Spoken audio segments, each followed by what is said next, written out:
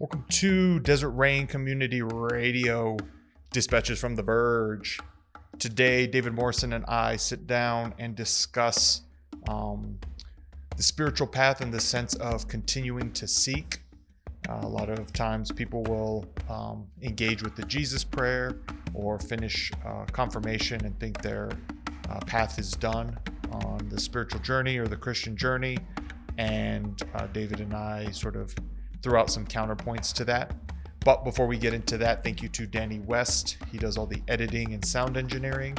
Thank you to Jacob Nedia from Monk Drums. That's what you hear in the background. If you want to learn more about Desert Rain Community, theruined.com is a place to go. drcrpod.com is a place to go for other episodes of this podcast, or whichever podcatcher you use. You should be able to find them there. Dreamwalkerway.com is a place to go for David Morrison's book, Desolate Beauty, the Book of Light and Shadow. That is a collection of haiku. And if you enjoy what you're hearing, please tell a friend. Word of mouth and social media really helps us. We appreciate you, and let's get into it.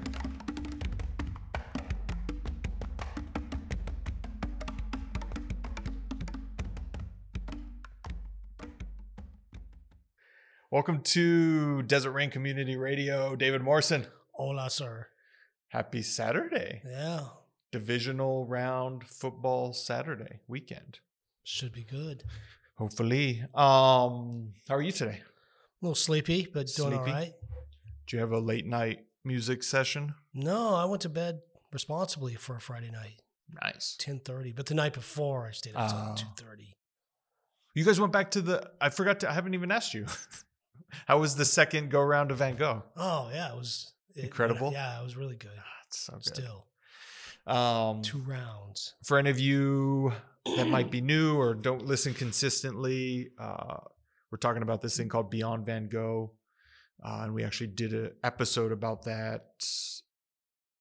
So this will post the first Tuesday in February. So go back 2 or 3 episodes. It's called it was in January. Saint Vincent, the patron saint of color. I think so. Yeah. Saint Vincent. Yes, sir. Anyways, if you get the opportunity to go see Beyond Van Gogh, we highly recommend it. It's quite inspiring. Yeah. Today, we are going to. So a couple weeks ago, on one of the podcasts, either the one that posted last week for the Pathways to Presence. Oh, that's another thing. David and I just did some pre-show, what's it called? Pre-show planning.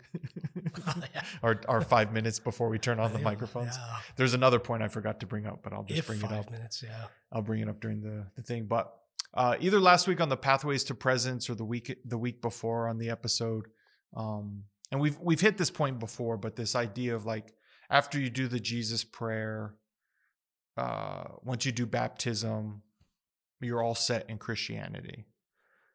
Or that's kind of the prevailing idea. Maybe you could articulate it a little bit better.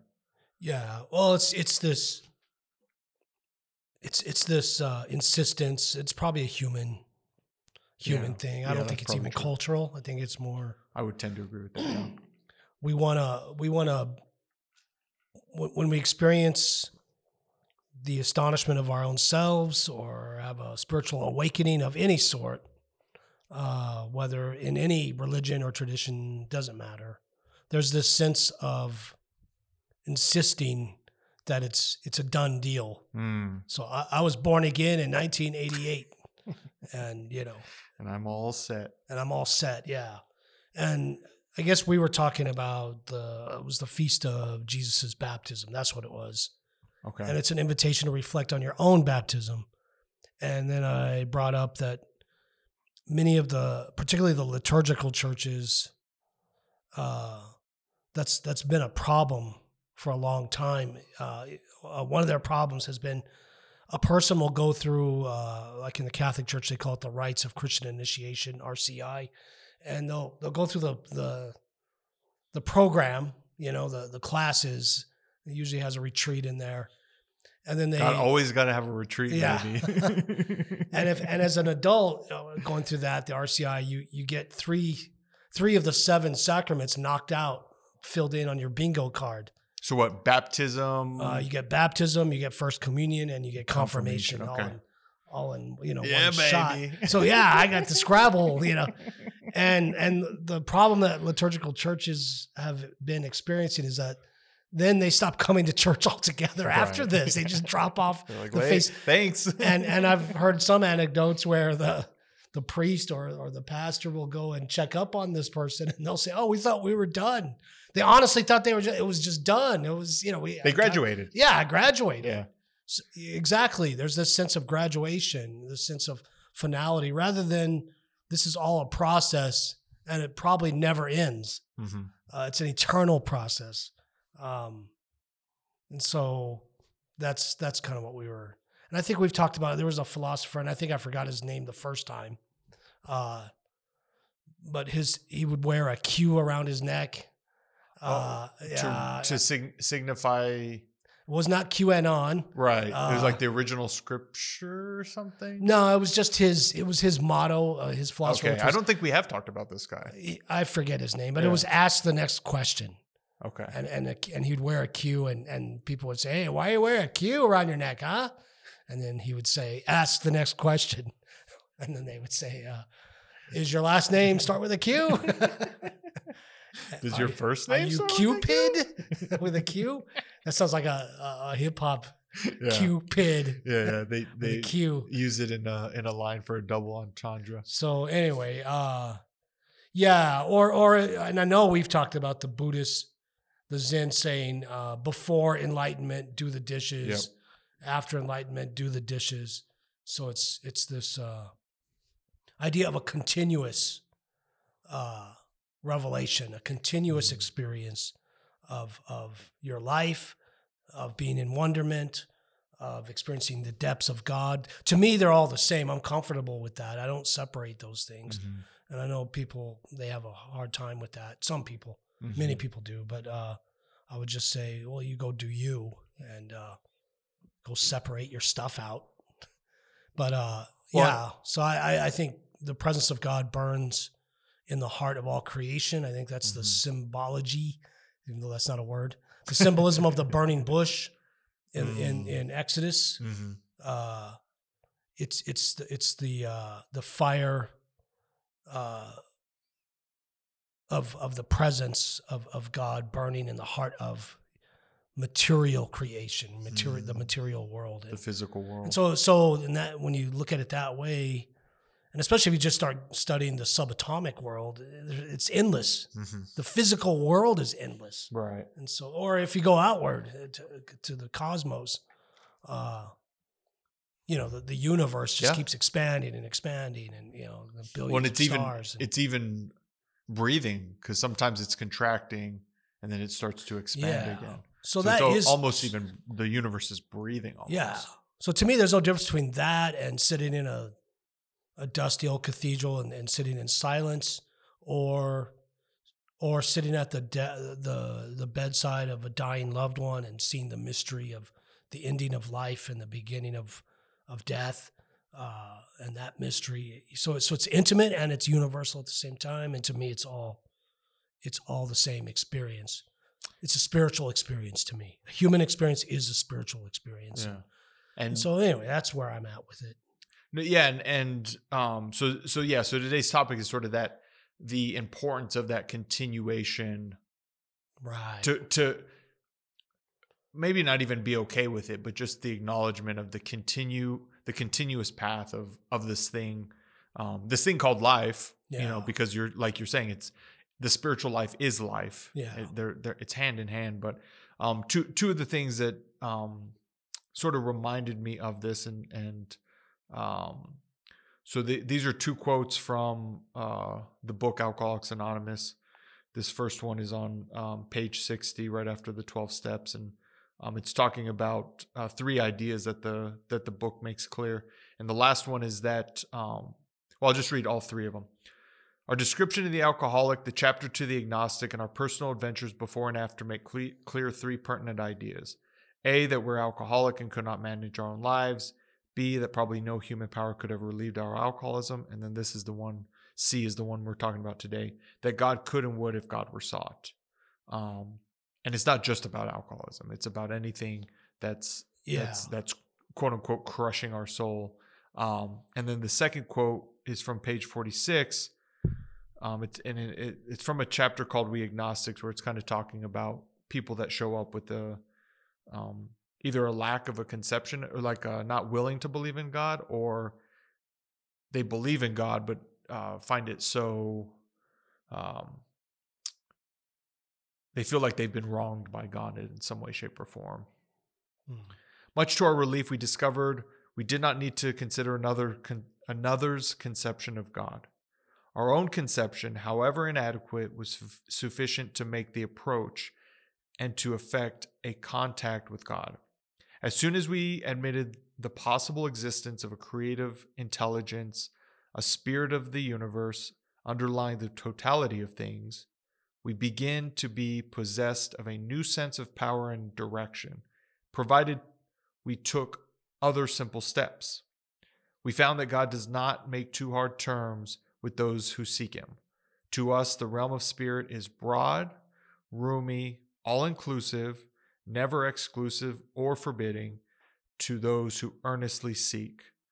It is open, we believe, to all men. And I heard that paragraph, and I've heard the paragraph before. It wasn't like it's the first time I encountered it, but that idea of earnestly seeking, being serious about it. I feel also being consistent about it. And so I guess that's, this is quite the introduction to our topic. But that's sort of my first question to you and I guess I'll kind of break it down like that. It seems as though from the stories you and I have shared privately, and then obviously on this podcast, that this idea of seeking a God, seeking Christ, has been with you almost instinctively. And these are my words as an observer of things you've shared with me. It seems like this seeking has almost been intuitive to you from a young age. Whereas for myself, I was seeking something. I have been seeking something, but it only probably in the second half of my life has shifted to this thing we call God, or this thing we call higher power, right? Which we don't, I mean, the other point is we don't have to seek it because God's already here with us now, right? Right. But that's a whole, we'll acknowledge that paradox. Yeah. It's the beautiful paradox that we stumble into. So I guess the question is, maybe at this point in your life, sort of reflecting back, I mean, is that a fair assessment, or sort of how do you see your relationship with seeking, this thing called Christ? Yeah, I don't know. I can't explain why. I'm not trying to get into some heaven. Honestly, that might sound controversial to some, but I don't. Even as in your younger days, younger days, yeah. Okay. Yeah, there was definitely the fear of, what a divine judgment and dying with, as a Catholic, dying with a mortal soul, a mortal sin on your soul. Right. And it's funny, the biggest mortal sin outside of murder was missing Mass. You missed Mass. That's a mortal amazing sin on your soul. That's so great. Yeah. And then as a Pentecostal charismatic, it was more divine rewards at the judgment day and that kind of stuff. And now that stuff doesn't motivate me. Right. It doesn't really, I'm not interested. To me, it's just low level folktale, which has its value, but it doesn't. So the last 2 times in my adult life where I had near death experiences, that wasn't even in the equation. where there was not where you would quote unquote. Yeah, I'm not even going to a place. Yeah. There wasn't even a sense of going to. And again, this is subjective. This is my experience, and so it's not. I'm not concluding this is the end all answer to all reality. We're not claiming any of that. We're not laying down a theology. No. Today, we're just having a conversation about these things. And I don't think, not to sound cynical, but you don't see Christian theologians studying the scriptures and coming to the conclusion that Reverend Moon is the Messiah. And that's a radical example, but they don't come. In other words, they're already seeking something. They already have what they're looking for, a presupposed set of ideas. You don't see Islamic clerics studying the Quran and concluding that the Baha'i religion is true. Yeah, they're not making radical shifts in these sacred texts. Exactly. Right? And that might be cynical, but you do have to consider that. That's and so spirituality is not really interested in any of that. And life experience and reality and the cosmos and the bee that's flying around your garden, they don't care about any of that stuff. And so I've completely forgot your question. Well, just reflecting back about this, like this almost intuitive desire to seek. Maybe desire is the wrong word, but just sort of have it's been folded into your life. Like if you think about like folding dough, right? It seems like you've continued that folding process. Where it's not net. And I guess just starting with it coming on at such an early age. For you. I would say at the age of 12, I was burned, if you will, with a vision of the Sacred Heart of Jesus. Some people can say, well, that's just cultural. And I would say it's cultural. Yes. It's not only cultural though, because it changed my life and I guess, pierced me with a sense of hauntedness and wonder, at the divine. And so that's, So do you think, so I guess, well, I know you feel like there's a before and after of that point that you just talked about, right? This piercing of it. But do you think prior to that, there was a seeking involved in your life, or did that sort of flip the switch in you? Yeah, I think that's kind of flipped the switch. I see. Okay. Yeah, it seemed like a switch, but it wasn't something I could talk about at the age of 12. I didn't tell my parents, hey, I saw this. Guess what I saw? I didn't talk to anybody about it, but they noticed something was up with me and started encouraging that life of prayer. And they just, being a Irish Catholic family, are like, oh, he's the priest. Yeah, you just assumed. And so, anyway, that's kind of. And so I guess sort of connected with that same question of like the flip being switched. The flipping switch within our souls. I guess better being flipped off by a switch. Or both. That moment. So it's sort of a marker in your life, or it is a marker. in your life. And it was a slow burn too. Because you mean in the sense that it stuck with you all those years? Yeah, and progressed very slowly. In other words, like in your awakening, how you were in college. Yeah, and I was 24. See, so the day after your awakening, you didn't drink alcohol anymore. There was an obvious external, tangible change in your life, and even though it was the beginning of sobriety, which is a long path, right? But it was a quick switch, kind of. Whereas me, it was just it was all internal, is what I'm trying to say. Yeah. There was for lack of a better word, it was a love for Christ. Yeah. Not really knowing who that was. And for me with that, so there's an example too within that where there's a date where I stopped drinking, and then it probably was 4 or 5 weeks later It was less than 2 months for sure, but somewhere within that 2-month period where there was what you're talking about, an internal shift of like buying in, is in the sense of like, oh, maybe I should try some of these things they're talking about in the 12-step program.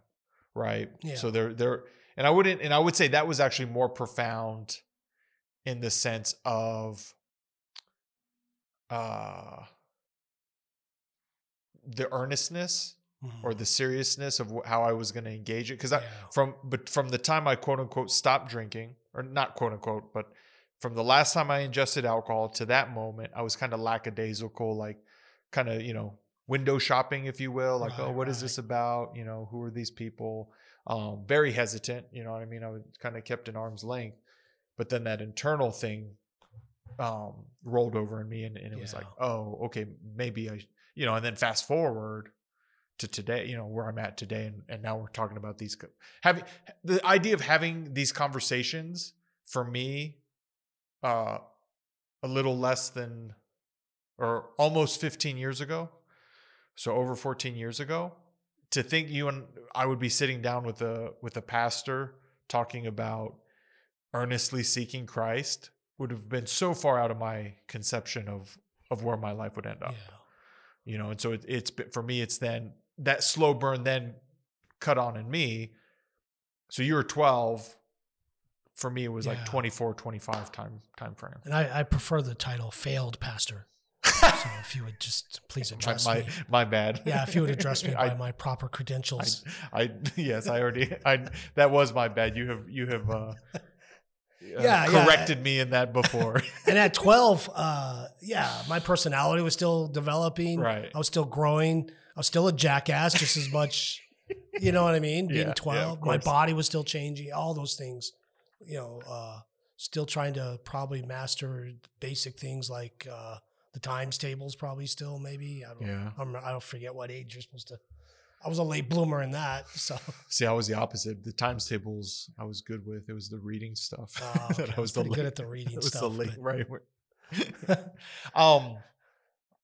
So I guess I'm interested too. So this isn't your wording. I'm using the wording I read from the book of Alcoholics Anonymous. But this idea of like earnestly seeking, seriously seeking. Yeah. If someone, what comes to mind for you as a Anam Cara of sorts, like if a soul friend came to you and was like, what's up with this? Why do I got to keep seeking? Why do I got to do it intentionally? Like, I just want to sit back and do nothing and let God come to me. Yeah. What's the significance of seeking? What does that sort of spark for you? Yeah, I would, it depends on the individual. Of course, where they're at. So talking to my younger self, I would have been a very intense young man, putting in, quantitating my prayers. I'm praying 2-3 hours. And I want to experience this, I want to experience that. Days and days. Fasting and that kind of stuff. And so I would just say, go with it until it fails you. And then it will fail you, and it's supposed to fail you. Of course. And then there are those, where you get to a place where, like, we should probably do an episode on him, Meister Eckhart, the German mystic, right. Dominican priest and proud heretic, would often write prayers that would say, "Oh God, save me from you." And so, in other words, there's a time where you have to give up religion to keep going forward. And so there are there's some in our community right here now that exactly that. Yeah. And Peter Rollins, the Irish teacher, philosopher, he talks a lot about. He has a little program that he does where he encourages people to give up God for Lent, that kind of stuff. Right. And so that's exactly so. There's a point where you need to do that, and then you might pick those things up again, and they're completely different. And so, so it's a very, it's a moving river. It's a moving target all the time. Well, and I think too, it's funny because as you were saying that, I've had a couple different conversations. In fact, you and I might have talked about this on the Pathways to Presence one, but when you're engaging with I don't want to use the word scripture because it's kind of focused on the Bible, but sacred text. When you engage with a sacred text, every time you read it, it's different. Right. But the ink on the page is not different. Those are still the same. Exactly. But you have become different. And I think that is also true with this idea of practices. Yeah. How I meditate now, and I mean this very, very much for myself, how I meditate today is way different than how I meditated 5 years ago, 10 years ago, things like that. And so that is an interesting point to make as far as the importance of sometimes you put things down. Yeah, and see what's there. Yeah, to revisit it maybe, and maybe to never revisit it. That's the other thing. Like that too. Be okay with that. Yeah, this evolution is unpredictable. Yeah. I've said this often, but I don't think being a true believer versus being an atheist and then in the middle being an agnostic, I don't think those are helpful conversations. Those are experiences that all of us experience. Right. We all experience belief for whatever reason, Doubt. and then we have an experience of atheism, an empty sense of any kind of presence and love, and then we experience agnosticism probably most of the time, if most people were honest, right? Because we don't know. Yeah. We have no. Oh, yes, I do. No, you don't. Shut the. And they, and it's the common or the popular populist saying, "Beware the true believers, beware of them," because they've just big deal. You self-hypnotized yourself. I just doubled that up. But you hypnotized yourself, and that's a very possible thing to do. And sometimes congratulations. There's external forces trying to hypnotise us as well. Oh yeah, advertisers would like to have a word for sure. So I was thinking more the extreme case of cults, but yeah, I mean even something as mundane as that of the commercials you're playing. Yeah, for sure. You and I talked about this last week, that the stupid Whopper commercials right now. Yeah, best jingle ever. I think it's the laziest ever. I think about it when I don't have the damn TV on or whatever. I don't Even the guy singing it, you could tell he's so sick. You could tell he's a real singer, and he's singing terribly on purpose. He's that good. And so it just gets in your head. Whopper, Whopper, Whopper, Whopper. Just sing that 4 times and. Speaking of Burger King, if you wanted us to do they're not our sponsor. Yeah, if you want us to read ads, we will, and we will either sing the jingle if you want us to, or if it's so bad, we won't. Pay us to not sing the jingle. Yeah, we'll start talking. We should start threatening these giant companies that we're going to mention them.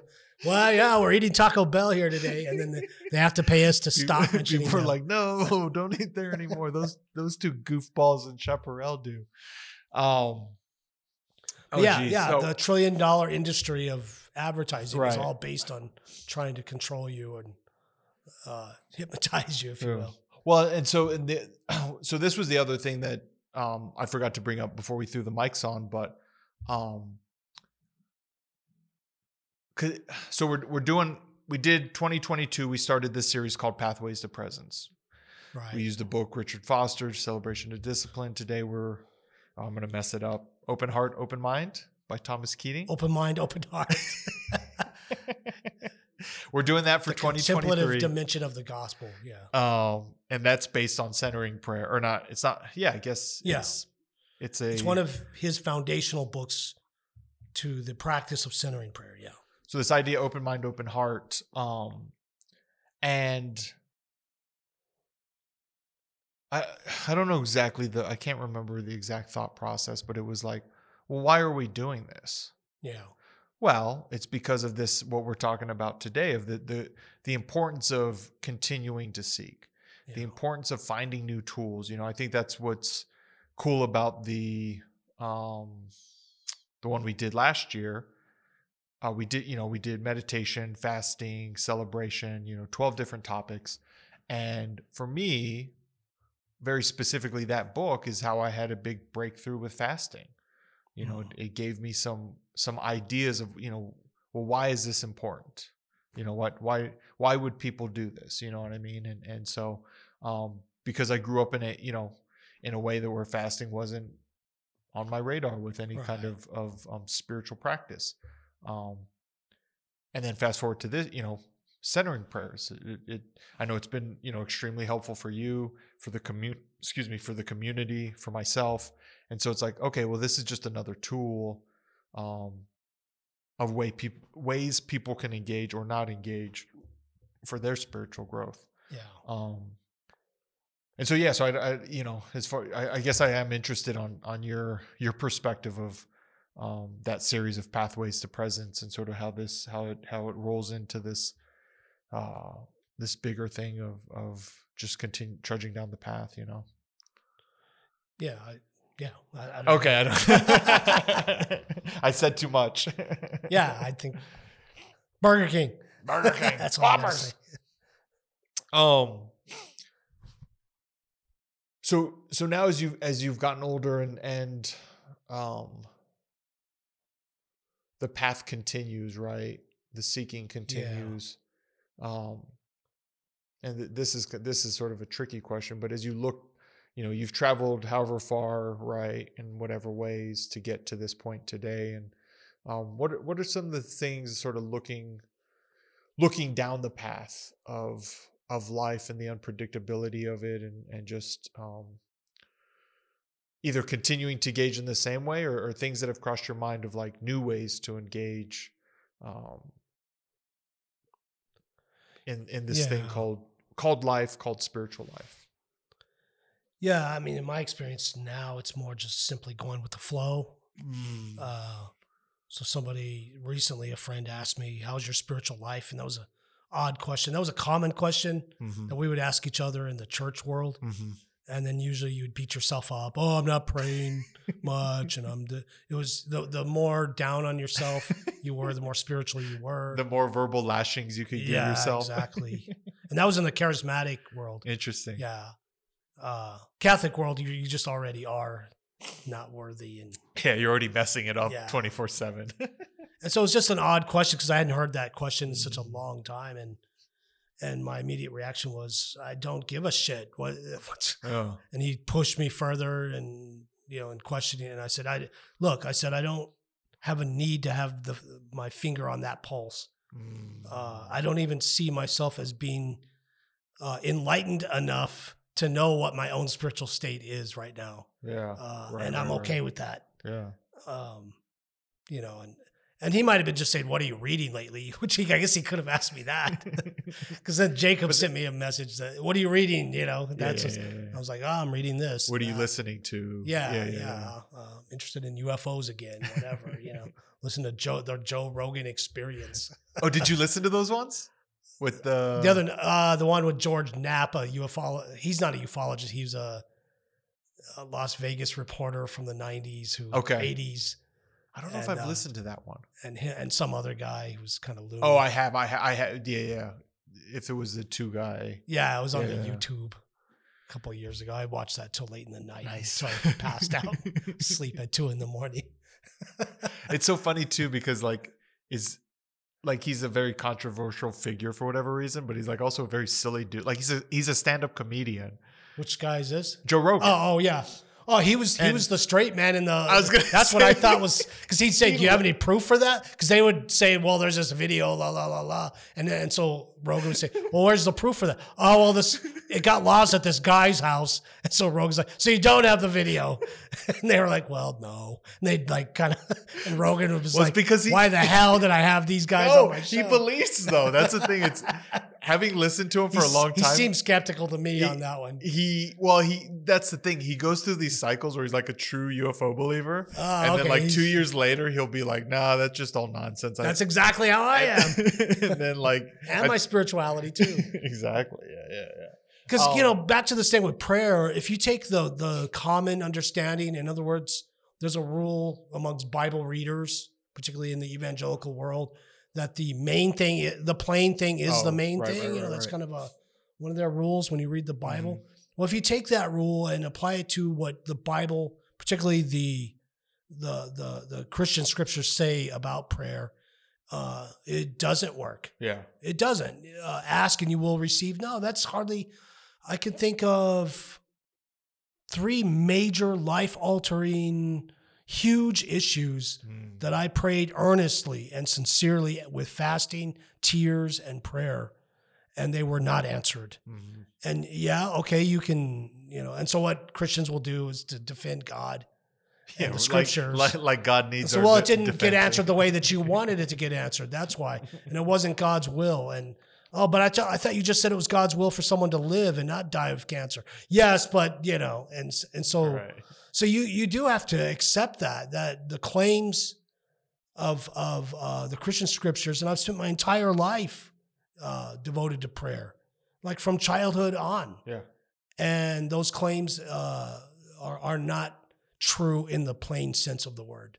Well, and I think too with the not the paradox, but the and hypocrisy is the wrong word too, but like in one part where it says go into your closet and pray there. And then the other, I don't remember but there's one where it's like proclaim the word of God, right? Oh, yeah. And so it's like, well, which one is it, man? Yeah, exactly. Am I going to my closet or am I going on the streets? And so then you're faced with, you either dismiss it all, say, well, it's all a bunch of ridiculous superstition and, it's ancient religion. That's not become super logical about it. Yeah. So you can either go that route, and many of us, maybe you need to go down those streets. Yeah. Maybe that's part of your spiritual development and you need to do that. Then others, well, I just need to try harder, which I've definitely been in that camp. Okay. I got to try harder. I didn't pray the right way. Didn't do enough hours. Yeah, exactly. And, and that's, and maybe if you need to go down those streets, or say, no, there's something much bigger and something, and that particular community at that time, they had a reason for saying that. I don't believe it was nefarious or misleading. I just don't believe that. But I think too, our brains need, or maybe I shouldn't talk about other people's, but like my brain, I'm someone that like, if you can simplify it down for me, it feels a lot more digestible. Right. And maybe at some point I can get into a little bit more complex idea or, but what do I need to know today? Right. And so this idea of like the plain thing is the main thing. It's like, okay, well, sure. I mean, for me, the 12 steps is a perfect example of that. Yeah. Like try this first and okay, number 2, try this next and so on and so forth where, and as you go a little deeper, take, for example, Mary's prayer at the beginning of Luke, her prayer and her hope and desire of what her child would become. Right. Well, he's hanging on a cross at the end. Yeah. And this isn't in the Bible, in the biblical account, but it's Michelangelo carved it in stone, and so it should be in the Bible. Right, yeah. It might as well be. But it's the Pieta, that marble statue where she's holding his dead body on her lap. That's an amazing, so then it takes on a whole new life, and you realize, all right, this God is in my powerlessness. This God is in my hopelessness, even. My God's in death. Yeah, exactly. Because a lot of times they'll be like, "Oh, it's the living Christ, right? Yeah. The living God," which is true. Yeah, but God's also in death, like Yeah, and the victorious people don't want to hear that, and they self-hypnotize themselves. There, I doubled it up again, self and self, but and they're not going to move forward until a significant failure and disappointment happens. And so that's a terrible place to be too. And on the spiritual path is that when you are so addicted to your own self-righteousness and your high morality, that the only way forward for you is to have a moral failure that will humble you. Well, that's not a good place to be. I mean, maybe you're there and that's where you're at, but man, I don't want to be there. well, not even a moral failure, right? Like it could be something completely outside of our control, right? Like a health failure can put you in those places. An ending of a relationship. People saying something about you. Yeah, and I've seen people not die well. There really is such thing as a good death. And, yeah. I mean, death sucks, right? But there is such thing as as a graceful death. There is such thing as a not so good death. I've seen them. And I want to go back to what you're saying. Whether it's a moral failure or health failure or something, like if you're in that dark place today, it's okay to like be there, right? Like. It sucks. Yeah. You're in a lot of pain. You're hurting. People around you might not try to acknowledge it. They might try to minimize it. But so for me, right, like being in a alcoholic despair of like, I can't live with this fucking thing and I can't live without it. Right. Yeah, it's a dark place. It's a dark place to be. And it's even there's even a part of it that I didn't even fully realize how dark it was because I was in such denial, right? So you might not be there. You might be acknowledging what a dark place you're in, and that place is okay. Yeah, it's painful. It might be humiliating. It might be shameful. There might be some shame in there. It might, you might try to minimize it. Those around you might try to minimize it because they're uncomfortable. They are. Right. And I'm not trying to say like, oh, it's going to be okay. It might not be okay for a while. But there's still hope. There's hope on the other side of this darkness. And once again, I wouldn't even try to speculate or guess what that hope is for each individual situation. It's different. Yeah. It's different in so many ways. And maybe you want to speak on that a little bit of like just being in those dark places with where hope seems as though it's evaporated. Yeah. Well, I think I've said it before. The only light you see at 3 o'clock in the morning is the blinking smoke alarm on your ceiling. And that's the only little red dot. I was just thinking about our mutual friends who are going through a very dark time right now in their lives, circumstantially, a perfect storm of tragedies, a string of tragedies in a brief period of time. And my heart's broken for them. And I want, and my compulsion is to try to heal them immediately, somehow fix it, somehow, and I can't. And so what I've resolved is all I can do is sit in the powerlessness. I'm powerless to help them, so acknowledge that. Right. And look at their powerlessness, and then we sit in that powerlessness together, and maybe distract them with some entertainment, maybe be there for a joke or a cigar or something, and but other than that, the essence of it is all I can do is sit in my own powerlessness as they sit in their powerlessness. And that's very painful for people to do, But at least in my opinion, you want to fix it. You want to be helpful in that sense, And those things are necessary. Those, you didn't say this, but maybe you cry together, right? Yeah, we have, yeah. Those. But I didn't help them in any way. Right, but those shared tears, that's important. Yeah. The shared joke, when a joke seems like the last thing that's needed. Right. That exactly. laughter, right? Yeah. So it can it's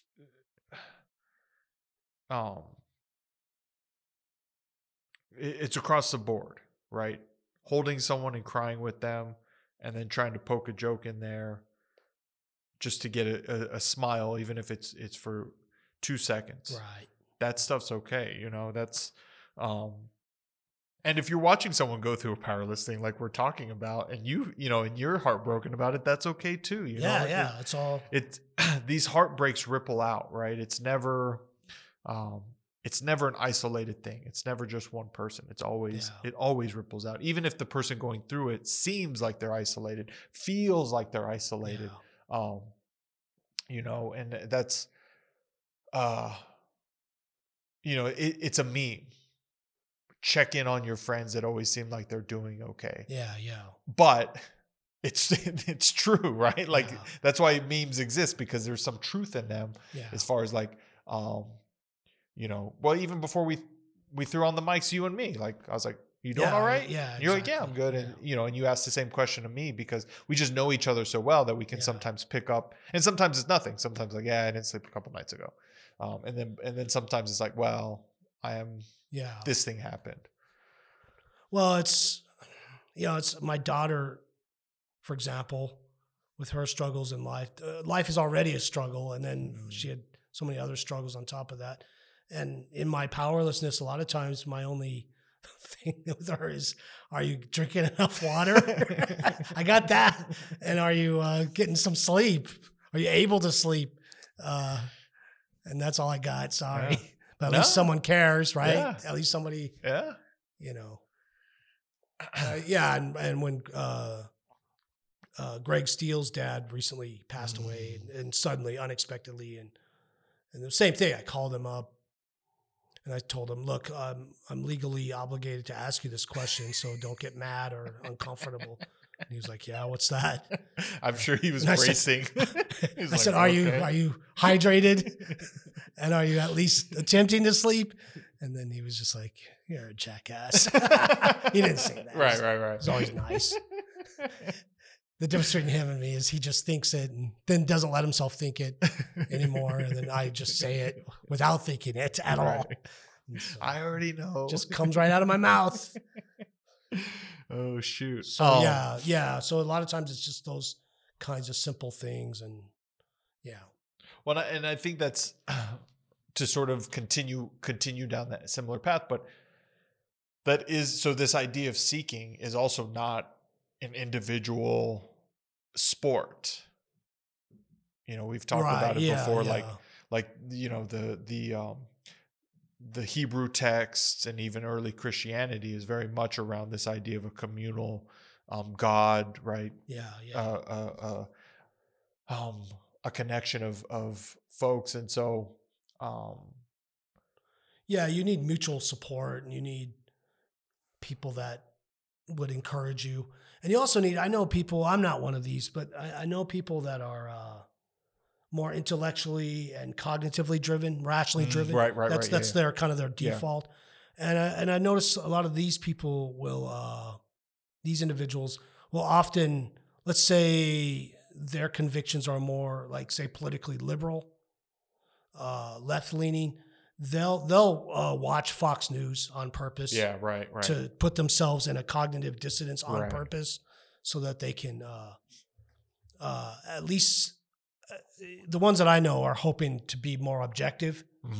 Others, maybe it's just so they can sharpen their own arguments. They have the blade, the sharpening blade out as they watch. But this one guy that I know in particular, that is his goal is to work through as much objectivity. Yeah, right. Whereas I'm in the Hunter S. Thompson school. There's no such thing as objectivity.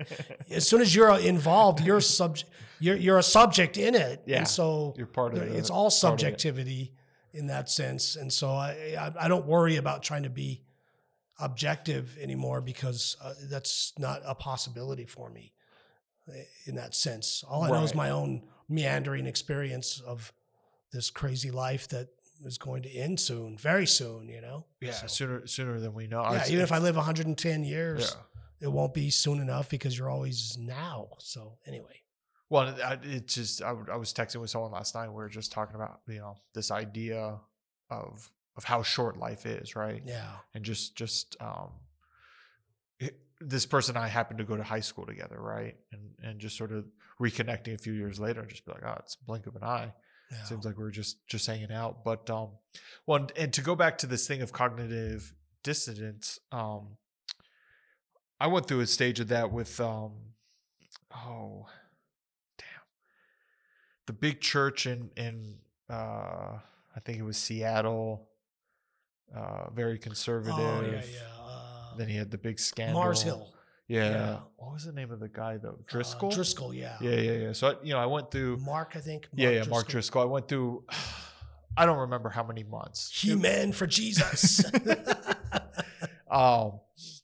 And listen to some of his series, some of it, because we've talked about that. A lot of the non-denominational churches will do series based around books in the Bible and stuff, and listening to them and just, well, for me, especially because I've never spent time in that world. I've never spent time in the mega church sort of, the mega church industry, non-denominational, Get your muffin and your coffee and head into the sanctuary. Yeah, lift your hands up and praise Jesus. Walk through these different parts of and it was very helpful for me, especially because I guess it was about the time I met you that I was watching some of those things, and so sort of being able to relate with things you have struggled with and evolved around and I mean, for lack of a better word, grown up in a different way, right? Like sort of getting away from that kind of stuff.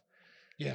But, and even now I would be open to revisiting some of those things from times, maybe not that specific thing, because I did watch, listen to a bunch of the stuff, but in a similar way, right? Just to get a different perspective or, because at the end of the day, I was watching it on YouTube, I think. I probably would have never stepped foot in that church. Yeah. Like even if I was in Seattle and like it was in my backyard or whatever, it's probably not something even in my most curious states I wouldn't go to, right? But it was helpful to hear some of those things, whether it was things I learned that I didn't know, things I just completely disagreed with, and I was like, wow, why do I disagree with that? Why does that irritate me? Yeah, that's a good practice. That's a weird thing to say at church. You know what I mean? And then why does that pastor's shirt bother me so much? Because they always, you notice these pastors always wear a medium. Right. Yeah. Well, it's funny too, because that was another thing I did. I would just listen. I wouldn't watch the videos were sometimes a little bit much with the thing that reviles me the most stage. For some reason is the little microphone that goes around. The Britney Spears microphone. The Britney Spears mic. I cannot stand that. That's so funny. It drives me nuts. There's no, it's just, why do you pick your sports team? It's like, why, I like Patrick Mahomes, but I can't stand Kansas City. So what does that mean? It doesn't mean anything. It doesn't mean anything. I hate just the way it is. Yeah, I don't like their uniform colors or their racist chant. Their chop. Their stupid chop. So we're coming up close on time here, and I guess just sort of the typical question of like, is there anything else around this idea of seeking or continuously seeking that sort of is on your heart or mind, as we wind down here, so to speak? No, I guess it's just, what questions are coming to your mind. I mean, most people, we have questions like for me right now, and it's probably a very common question for my age group is, how am I supposed to respond to the diminishing and death of my parents? How am I supposed to deal with that? How am I supposed to go on? How am I supposed to serve them at this time in their life as the relationship changes, and I become more parental and they become more of the child, how it reverses that way, and so it's and it's a scary thing to be in the middle of, I could imagine. Absolutely. So there's your spirituality. That's my work right now. So, well, it's funny too, because in a much different way, but a similar way, there was a Wednesday night thing we did recently about powerlessness, and sort of another way, as you were describing that, for me, it's like, what's humbling me? Where are the things in my life that my ego's like pushing against, like, oh, you don't need to do that, or that's too much trouble for you, or that's what's the other one? Inconvenient for you. And it's like, okay, those things, at least for me, where I'm at today, is like, okay, those things that I feel aren't for me or that I'm above in some way.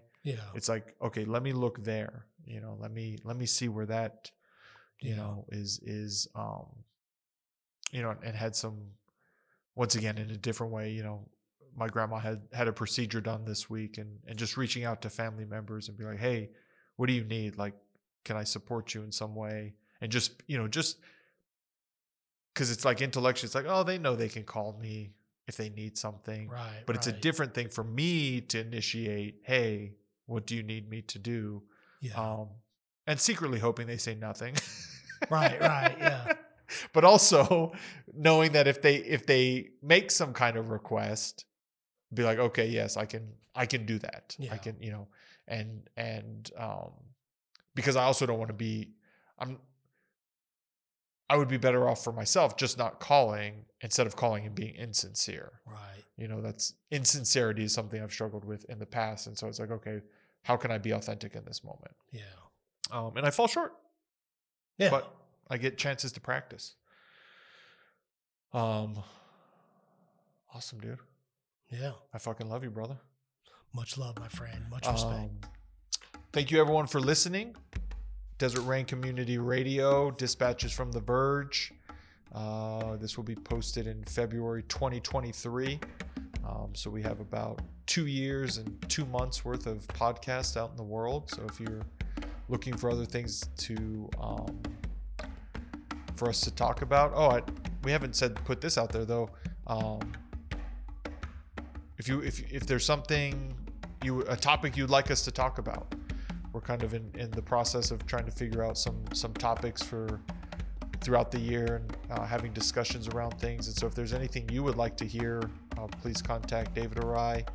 You can reach out to desertrainpoem@gmail.com. With that being said too, dreamwalkerway.com is the place to pick up David's book of haiku. It's our merch. Merch, baby! Haiku merch. It's only one book.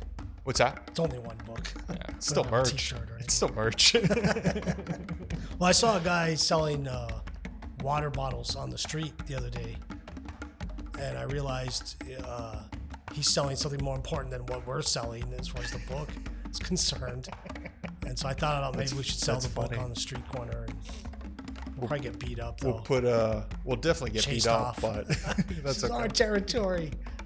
Yeah, we need to put that the sticker with the sunset and the yuccas on Dasani water bottles. Thank you, Jacob. Nedia, monkdrums.com. That's what you hear in the background. Danny West, he does all the editing and sound engineering. TheRuin.com if you want to learn more about Desert Rain Community. And do you have anything? No.